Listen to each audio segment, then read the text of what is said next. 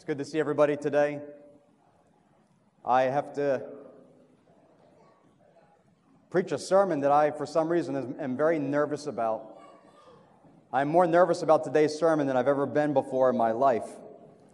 And I think it's because I've been through a lot of emotion this past week.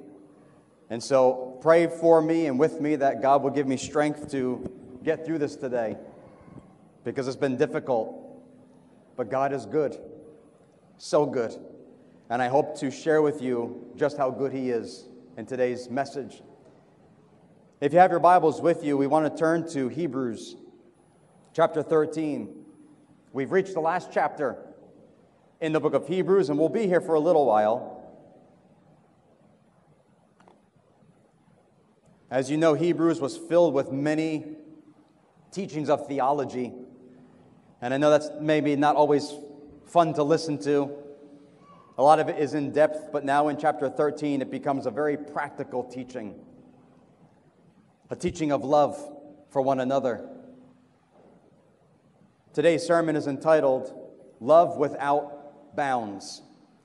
Boundless love.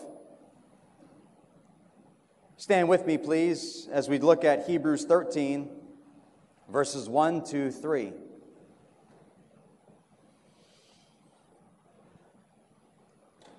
Let brotherly love continue. Do not forget to entertain strangers, for by so doing, some have unwittingly entertained angels. Remember the prisoners, as if chained with them, those who are mistreated, since you yourselves are in the body also. Amen. You may be seated.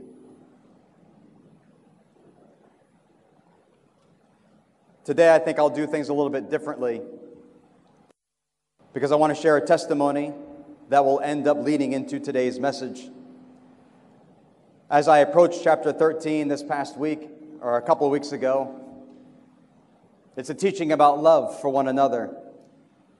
And many times when I read the Bible and I ask God to help me learn what He's saying, many times He'll lead me to other scriptures.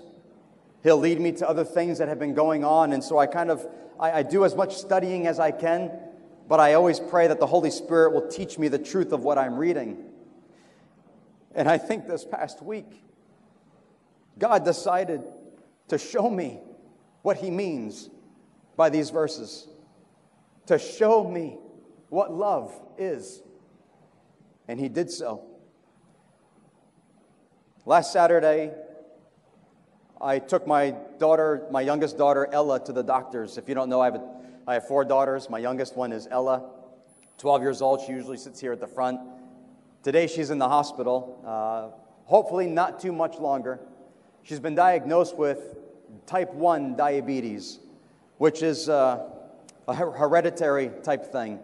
It's nothing that she did. It's nothing we did wrong. It's just a part of her body. Can't create enough insulin to handle the sugar that comes into the body. And so I found out on Saturday, because of all these symptoms, they just kept coming, and I didn't understand what it was.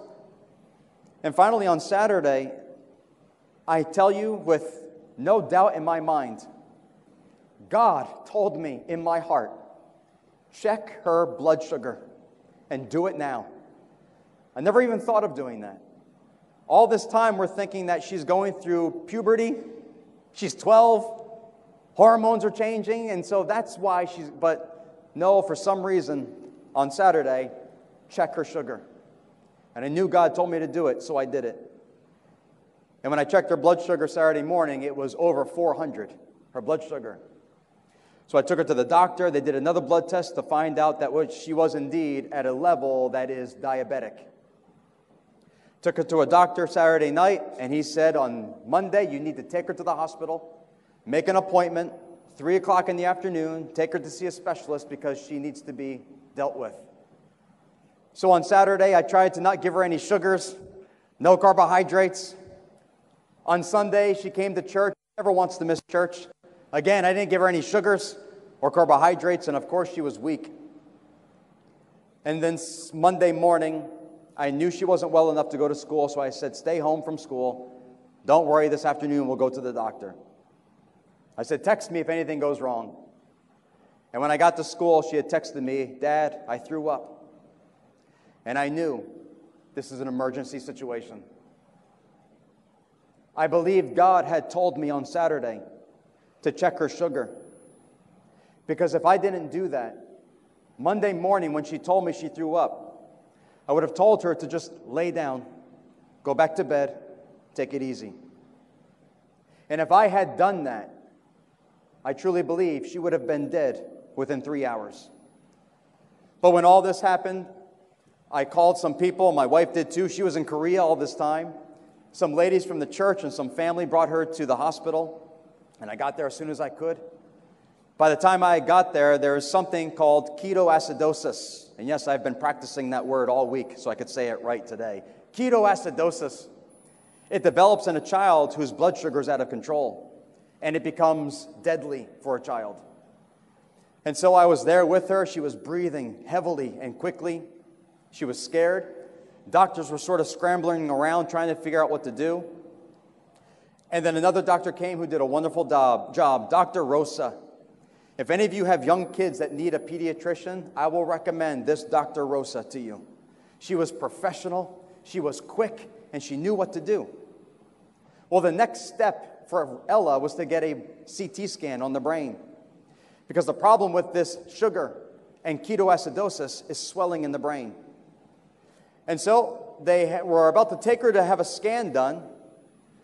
They called the diabetic doctor who wasn't there. And get this, the diabetes doctor has had four heart attacks in the last couple of years. When they called her, she was still in the ICU room herself. She was in a coma herself. She was flatlined. In other words, her heart was stopped, and they had to shock her back to life again. That's the diabetes doctor. They called her to say, here's what's happening. The next step is to get a brain scan. And that's the next step, of course.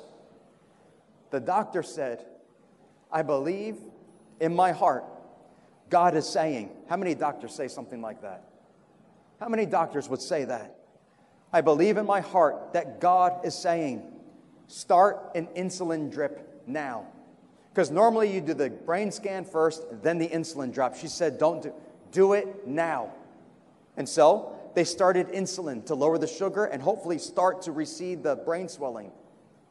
Ellen had a brain scan, and I learned later that the doctor said she truly believes if that insulin drip did not begin at that moment, Ella would be dead by the time they're doing a brain scan. Well, they did a brain scan, and we just have to wait. I was told that she is in pre-coma. She does have some consciousness, but they sedated her. There is significant swelling in the brain. They've started insulin drip, and they started a medicine to hopefully lower her blood sugar and to help the swelling. And so then they told me that she's sedated, but if she's sedated too long, she could slip into a full coma.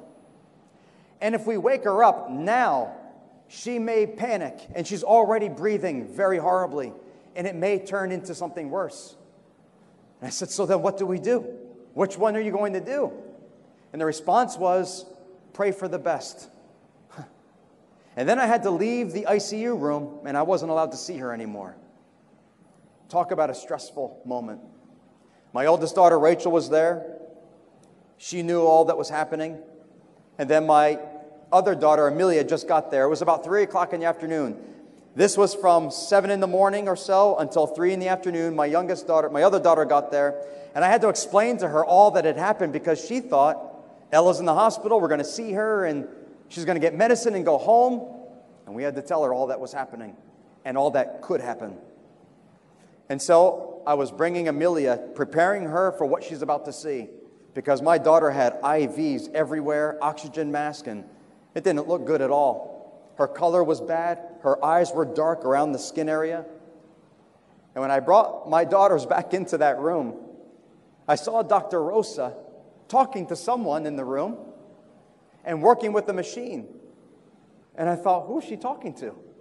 And as I looked, my daughter Ella is looking at me. And I said, Ella, are you awake? And Dr. Rosa said, the swelling has gone down. I just turned off the sedation, and she just woke up. And so I basically fell on my daughter, hugging her, loving her, and crying with her. And they said the next problem is this: because her brain swelled like that, we have to make sure that she's able to respond to you, that she can know who you are, that you can say something to her and she can follow your command. And then I said, Ella, do you see me? Do you see Rachel and Yaya and Amelia? Yes. I said, I love you. And she just went, I said, Ella, is there anything I can do for you? And she, with the oxygen mask, she went, So I took it off and I said, what do you want? I want something to drink. And so I got water and she sipped it. And so right now, yes, Ella has been diagnosed with type 1 diabetes. It's a lifelong thing unless God heals the pancreas completely, which He can do. But right now, she is wonderful today. Her blood sugar is absolutely stable. She is energetic. Her color is beautiful. She's got rosy cheeks right now. She wants to come home, but she is at her same old goofy self. And somewhere on somebody's phone, she's listening to me. Ella, you are so loved by God. The doctor said, she came in to see us. The doctor's in a wheelchair. She spent a year in coma. The fact that she is alive is unheard of. She came to the room because she wanted a picture with Ella. Why? Because she said she has never seen anyone in all the years of practice, never saw anyone with that severe of blood sugar and ketoacidosis. And not only that, but for Ella, for anybody to have even close to what Ella had, usually they go into a coma for at least 9 to 12 days. And she said, your daughter woke up in 6 hours. And she said, your daughter is a miracle from God. And I shook that woman's hand and I said, amen. Praise the Lord. And so I'm thinking right now, as the more we think about what happened with Ella, there are so many things that happened that had to happen. If this person didn't do that, if this person didn't say this, if that doctor died in her coma, if God didn't save her life, all of these things, if all these things didn't happen, Ella wouldn't be alive today. And that tells me that our God has a sovereign hand of power. And He knows how to deal with every detail of the story.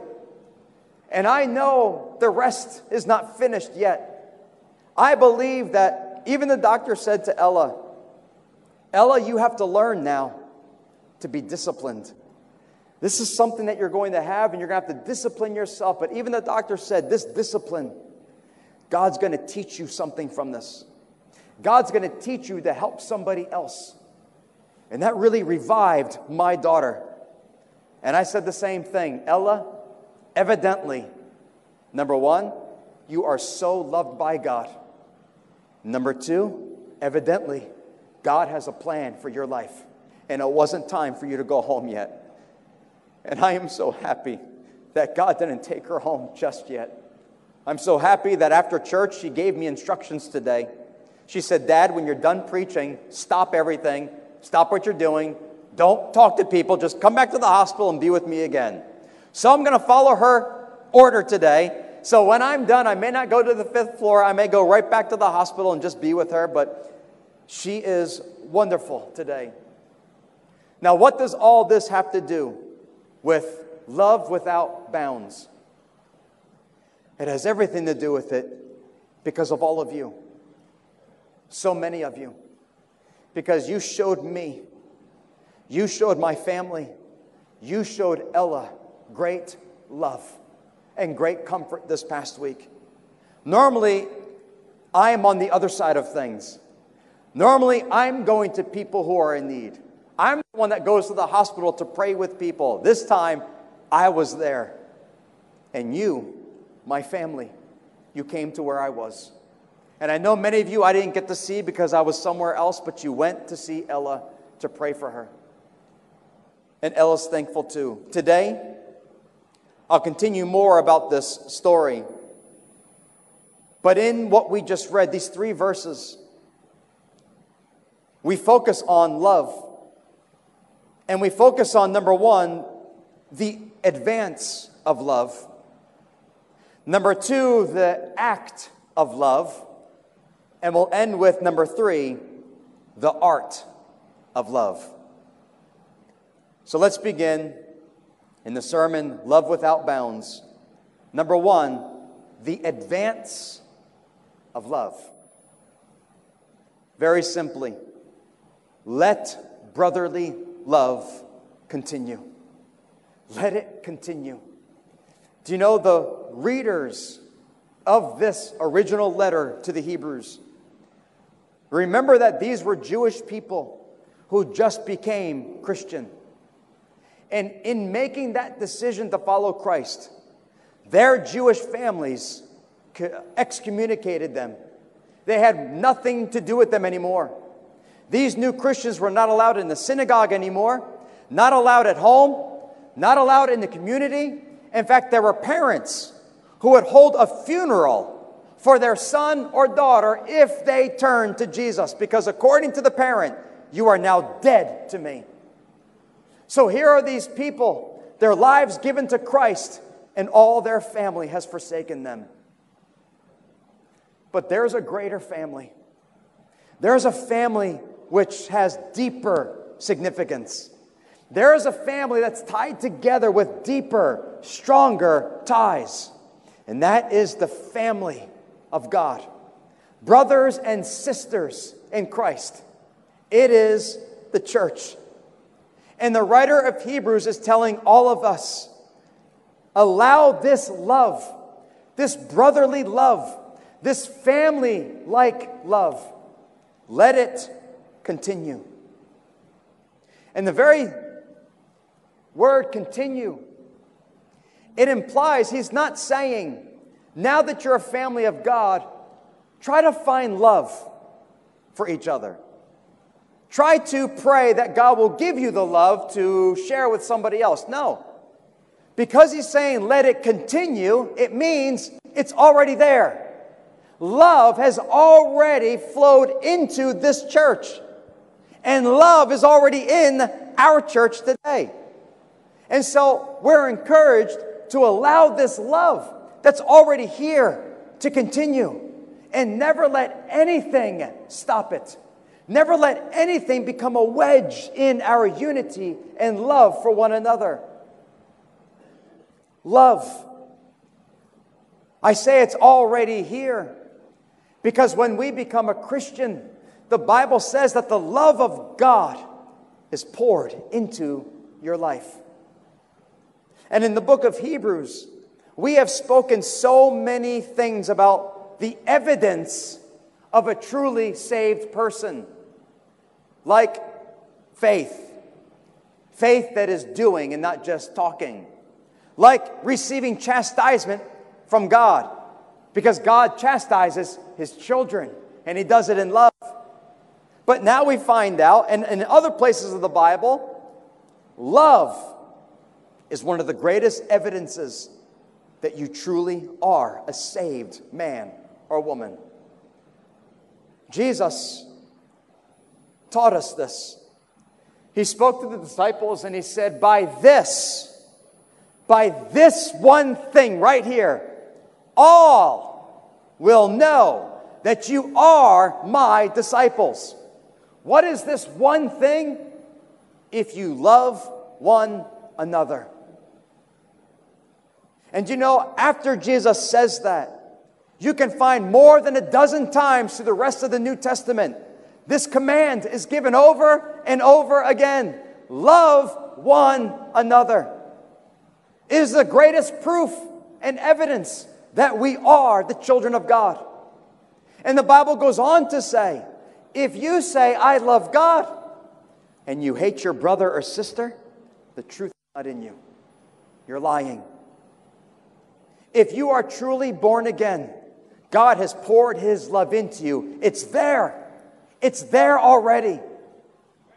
So it's time to learn to let that love flow into somebody else's life. We're not searching for the love. It's there. How did it get there? Because the Bible teaches that God has poured His love through the Holy Spirit into our lives. It's God, the one who loved us first. The one with everlasting, we call it agape love. He poured that love into our lives. It's the kind of love that bears all things, that is patient, that believes all things, unfailing love. And as God's love has flown into us, we then return that love to Him, but we also flow it outward to each other. The love of God. David, Papa David, there you are with your daughter next to you. Congratulations, David and Riska, on your newborn daughter. Praise the Lord, and it's so good to have you here in church today. Amen. This is her first Sunday here, right? Okay, so I'll try to talk softly. She'll have to get used to my loud voice, I guess, sometimes.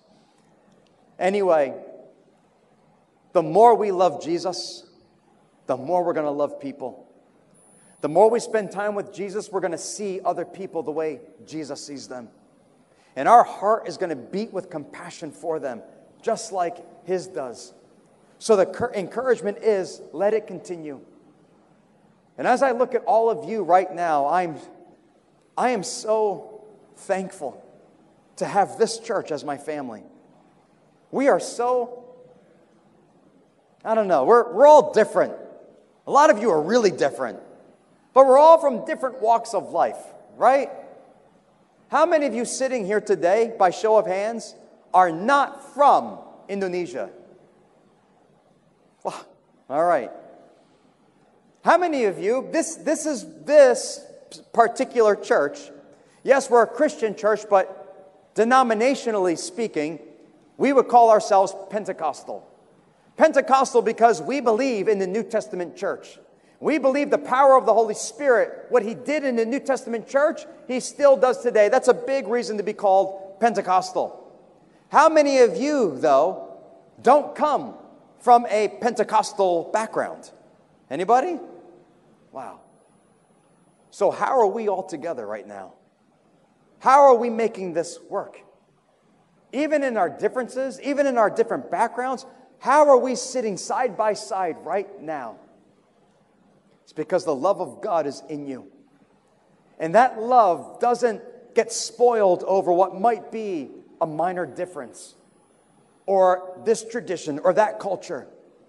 This love binds us together in the name of Jesus. Amen? Let this love continue. And what you showed to me and my family this past week, let it continue. God will give us opportunity to display this love. He'll open doors for us to display it. Because after all, real love is something that is displayed. It's not something that's just talked about. It's displayed. It's not, I love you. No, it's what we do for one another. Which brings us to point number 2 about love. The act of love. The act of love. Verse 2, do not forget to entertain strangers, for by so doing some have unwittingly entertained angels. Wow, that's a pretty neat verse. Do not forget to entertain strangers. That word entertain means to show hospitality, to show care and concern, to provide, showing hospitality to someone in need. Again, the Christians, the very first Christians who read this letter, they were under persecution. Many of them lost their homes. Many of them were already in jail. Some died. Many of them lost their families. Many of them lived the rest of their lives wandering from place to place. And under Caesar, Nero, and Domitian, persecution was heavy under Rome. And so, If we were living in those days in our own home, one day we might get a knock on the door because there's a Christian who's lost everything and they're looking for a place to stay. And so the encouragement here is open your door and take care of your brother or sister. Show them hospitality. Don't just open the door and say, "Be blessed in the name of the Lord," and then shut the door. That is not love. Love is, come in. Let me get you something to eat. Let me get you a warm blanket. Let me help you regain your strength so you're ready to move on when you're ready. Love is doing, not just saying. This past week, many of you showed love, especially to me. Have you ever gone to a hospital or to a funeral? Maybe for a family or a friend, or you're just paying your respects at the hospital or the funeral. But do you ever get there and you have no idea what you're supposed to say? What do you say? What do you say to a father who just lost his child? What do you say to a husband whose wife is in the IC room? Or to a child whose father or mother is very close to death's door? What do you say? Sometimes we don't know what to say. But you know what? That's okay. The very fact that you show up shows and displays love. In fact, sometimes I think we think that we have to say something. We've got to say something. The problem is, a lot of times what you say helped nothing at all. And so the wise thing to do sometimes is just be quiet. Be quiet. Just be there. And many of you came. You didn't require me to entertain you with conversations. You just sat in a chair next to me. Some of you came, and when I would tell somebody about what was happening, it was very hard for me to not cry. And you know, even men need the touch from another man sometimes. Sometimes I would cry, and a friend of mine would come and just rub my back. And normally I don't need that or care for that, but it was comforting. Sometimes a hand would just go on the shoulder, just to remind me you're not alone. Sometimes, whether it's Julio or Felix or Frank, I get a nice manly hug when I see them. And there are times where that feels so good. Some of you prayed for me. And I can tell you right now, church, when a mother prays, probably the greatest prayer you'll ever hear. I don't know why it is. There's something about the prayer of a mother that brings such hope into a person's life. A prayer of a mother is full of faith and hope and encouragement. And so like when Ina prayed for me, Ina didn't even speak in English. She did it in Bahasa, Indonesia. But I could just feel the prayer of a mother from me, my family, and my daughter. And I was so strengthened by it. Also, a family brought to us as a gift, they brought a package of apples. And that was the first gift we got, a package of apples. And I wasn't sure if it was for me or for anybody else who's going to come and visit. But you know what? The second time I went in to see Ella to see how she's doing, she was starting to calm down with her breathing. I said, "Is there anything that you want?" They put a feeding tube in. "Is there anything you want?" And she said, "I want an apple." And I thought, wow. This family didn't know she needed apples or wanted them, but they brought them. Because I believe God knew exactly what Ella would need. And as soon as Ella got permission to eat an apple, that was the first apple, Frank, that I carved out, cut up for her, and she ate it. Somebody else gave us money, left us an envelope of money. And I thought, wow, I haven't seen money before. I've seen flowers and food and things like that, but nobody's ever given me money. But you know what? So many times, something came up. We had to go down to the Transmart or somewhere to get something, and we forgot our wallets. But somebody gave us money, and we were able to use that to buy what we needed. God worked for us. God provided for us through all of your hands. All of you that came, you demonstrated love with your hands. The Bible says in our verse that we are to be hospitable, take care of not only each other, but even strangers, even people that you don't know. Sometimes when I walk into a hospital and I pray for someone, as I'm walking out, there are so many people there, so many children there, and I can't help but pause for a moment and just pray for this child. And I walk and I pause for a moment, and I don't even know who they are, but I just pray for them, that God will be merciful and gracious to them.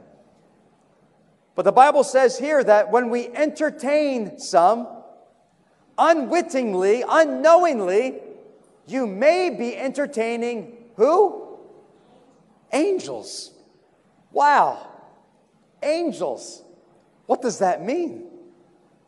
To me, it can mean one of two things. Either it means literally, you never know. That person that you minister to might be an angel. Why? Because maybe God sent the angel to test your heart, or to bring out love, or to bring out faith in you. I don't know. I know in the Old Testament, when Abraham saw 3 men coming to him, his first thought was, I want to take care of them. And so he had food brought and something to drink, and he got them a place to sit. And it turned out, unknowingly to him, 2 of them were angels. One of them was the Lord himself.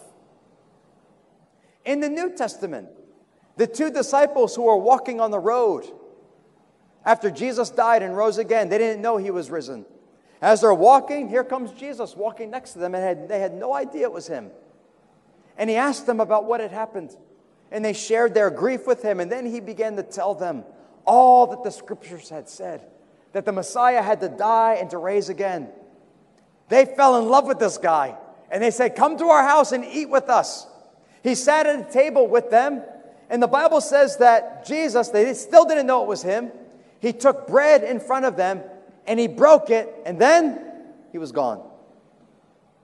And the loaves of bread just fell on the table. And then they knew it was Jesus all along. I don't know. I don't go around looking for angels. I don't do that, but I remember one time when I was young, and I don't remember all the details of this story anymore, but I remember my father, when I was maybe 8 years old, my father was in his office at the church studying. And my father said out of nowhere, this was something that never happened before. A man just simply walked into my father's office, just right through the door. There was a secretary area that you would go through before my dad's office. This guy just showed up out of nowhere. And by the looks of him, he looked like a homeless man. Maybe the look, maybe the smell. My dad knew this is a homeless man. And all he said was, sir, do you have any money so I can eat? And first response from my dad was a response of love, which if you know my dad, that's always his first response. And so whatever money he had, he took it out and gave it to the man. He talked to him, I think, for a minute or so, and then the man just walked out. And I believe in the story, at some point, my dad thought, where did he come from? And so my father went outside the church, and nowhere. And I remember my dad telling me at the age of 8, who knows? Who knows? That could have been an angel to test the heart of my father. So it could be literally, you never know. That person who needs your help, that person that you meet in life, could be an angel there to test you. Or, the word angel comes from the Greek word angelos, and it simply means a messenger. And that's what the angels are. They're spirits from heaven who are messengers of God to us and ministers of God to us. And so it may not mean literally angelic beings who come from heaven. It could mean messengers. Even in the Bible, the pastors in the book of Revelation were called angelos. but it's translated to the angel of the church of Ephesus. But what Jesus is talking about is the pastor of the church, the one who brings the message of God. Today, I'm the messenger to bring God's word to you. And it may mean that sometimes in life, God will introduce you somehow, some way, in a way that His sovereign hands can do. And depending on how you interact with that person, you never know what God might do as a result of that. Many years ago, I knew that Pastor Subekti needed to go to America for a while and needed a place to stay. And so we were asked, my wife and I, we were just married, just moved into a new house, and we said, of course. He and his wife, and at the time, Sifera, they came to our house, and so we loved having them, and I loved having conversations with them. And looking back now, it's because of that interaction that he and I had with each other that led me to be a pastor of Alpha Omega International many years after the fact. You never know what God might do when you begin to act out in love towards somebody else. It may lead to a great blessing from God in the future. You never know.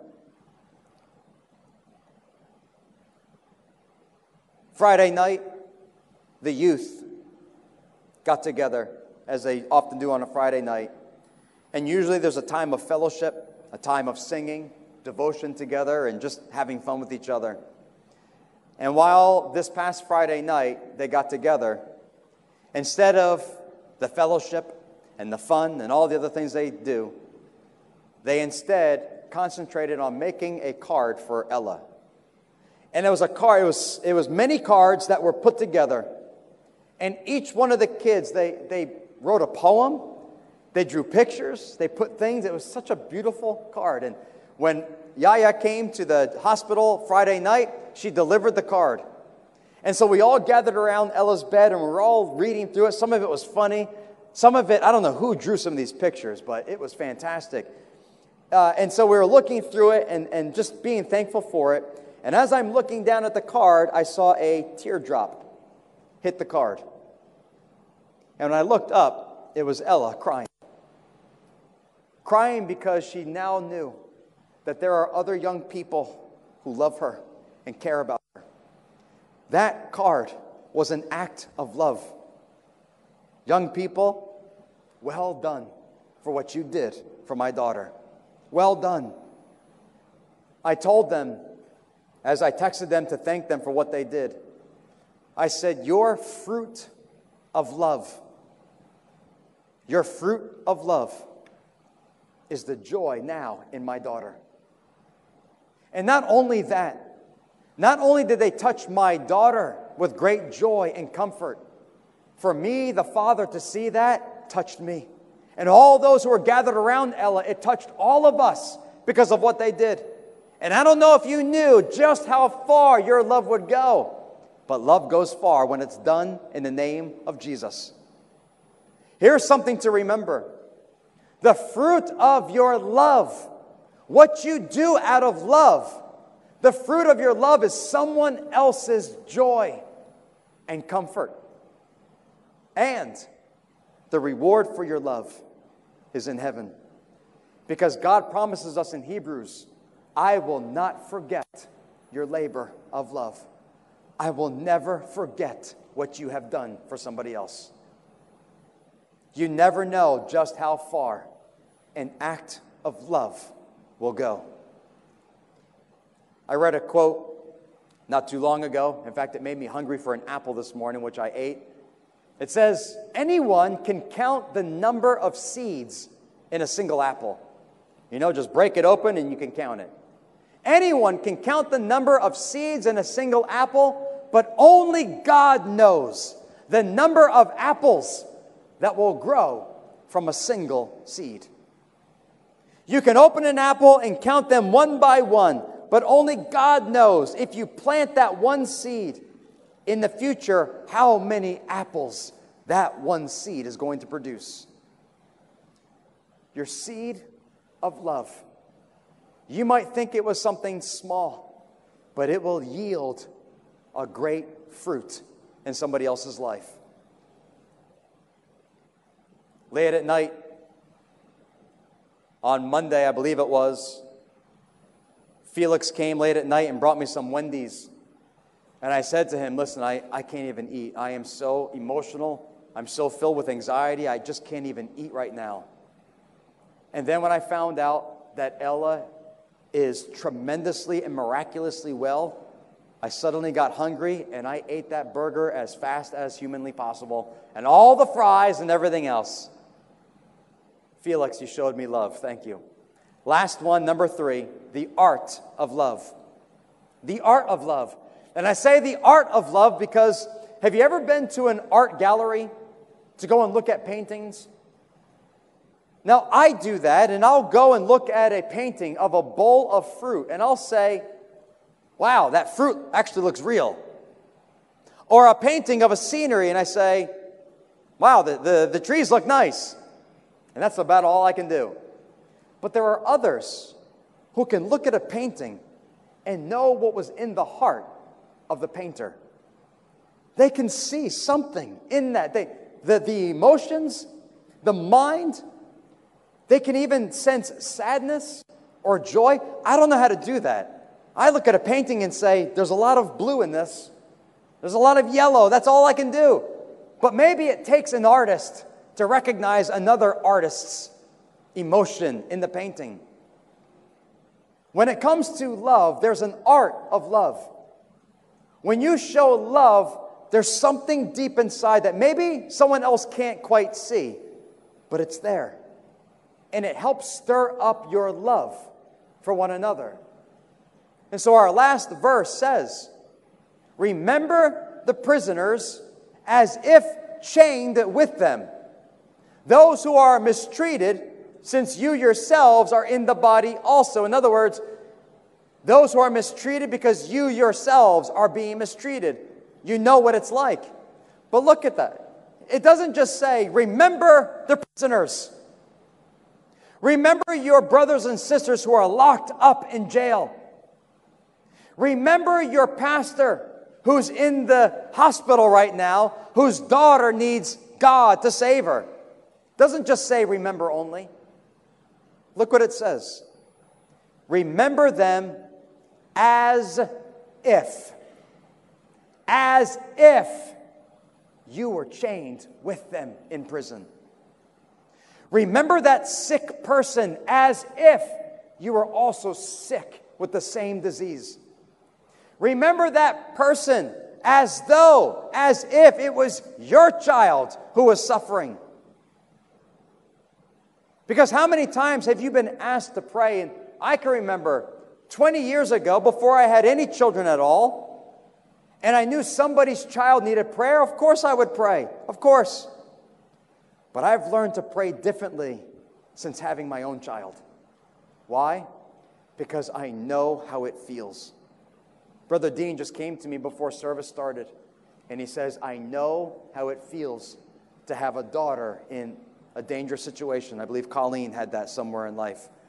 He knows how it feels because he's walked in those same experiences. So you may not have walked in the exact same experience as another, but when you pray for somebody, if you find out that there's a father whose daughter is in the hospital, fathers, pray for that daughter as though it's your daughter that you're praying for. And I guarantee your prayer will be much more fervent, much more urgent.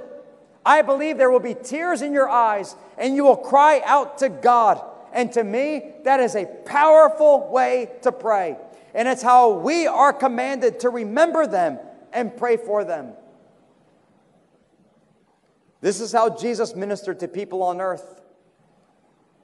He identified with the weakness and the suffering of others. And through that, he demonstrated love and mercy. And thank God that still today, he still knows what you go through. He still knows what hurting is like and what suffering is like. And he's there for you every step of the way. There's a difference in your thoughts and in your prayers for others when you have walked close to their experience. And so as God brings you through suffering, and then He brings you out, I believe one day He's going to introduce you to someone who's suffering like you did, so that you will know how to pray, and to pray with urgency in their life.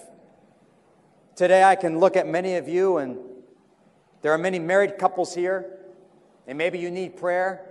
I know what it's like to be married and to have need of prayer.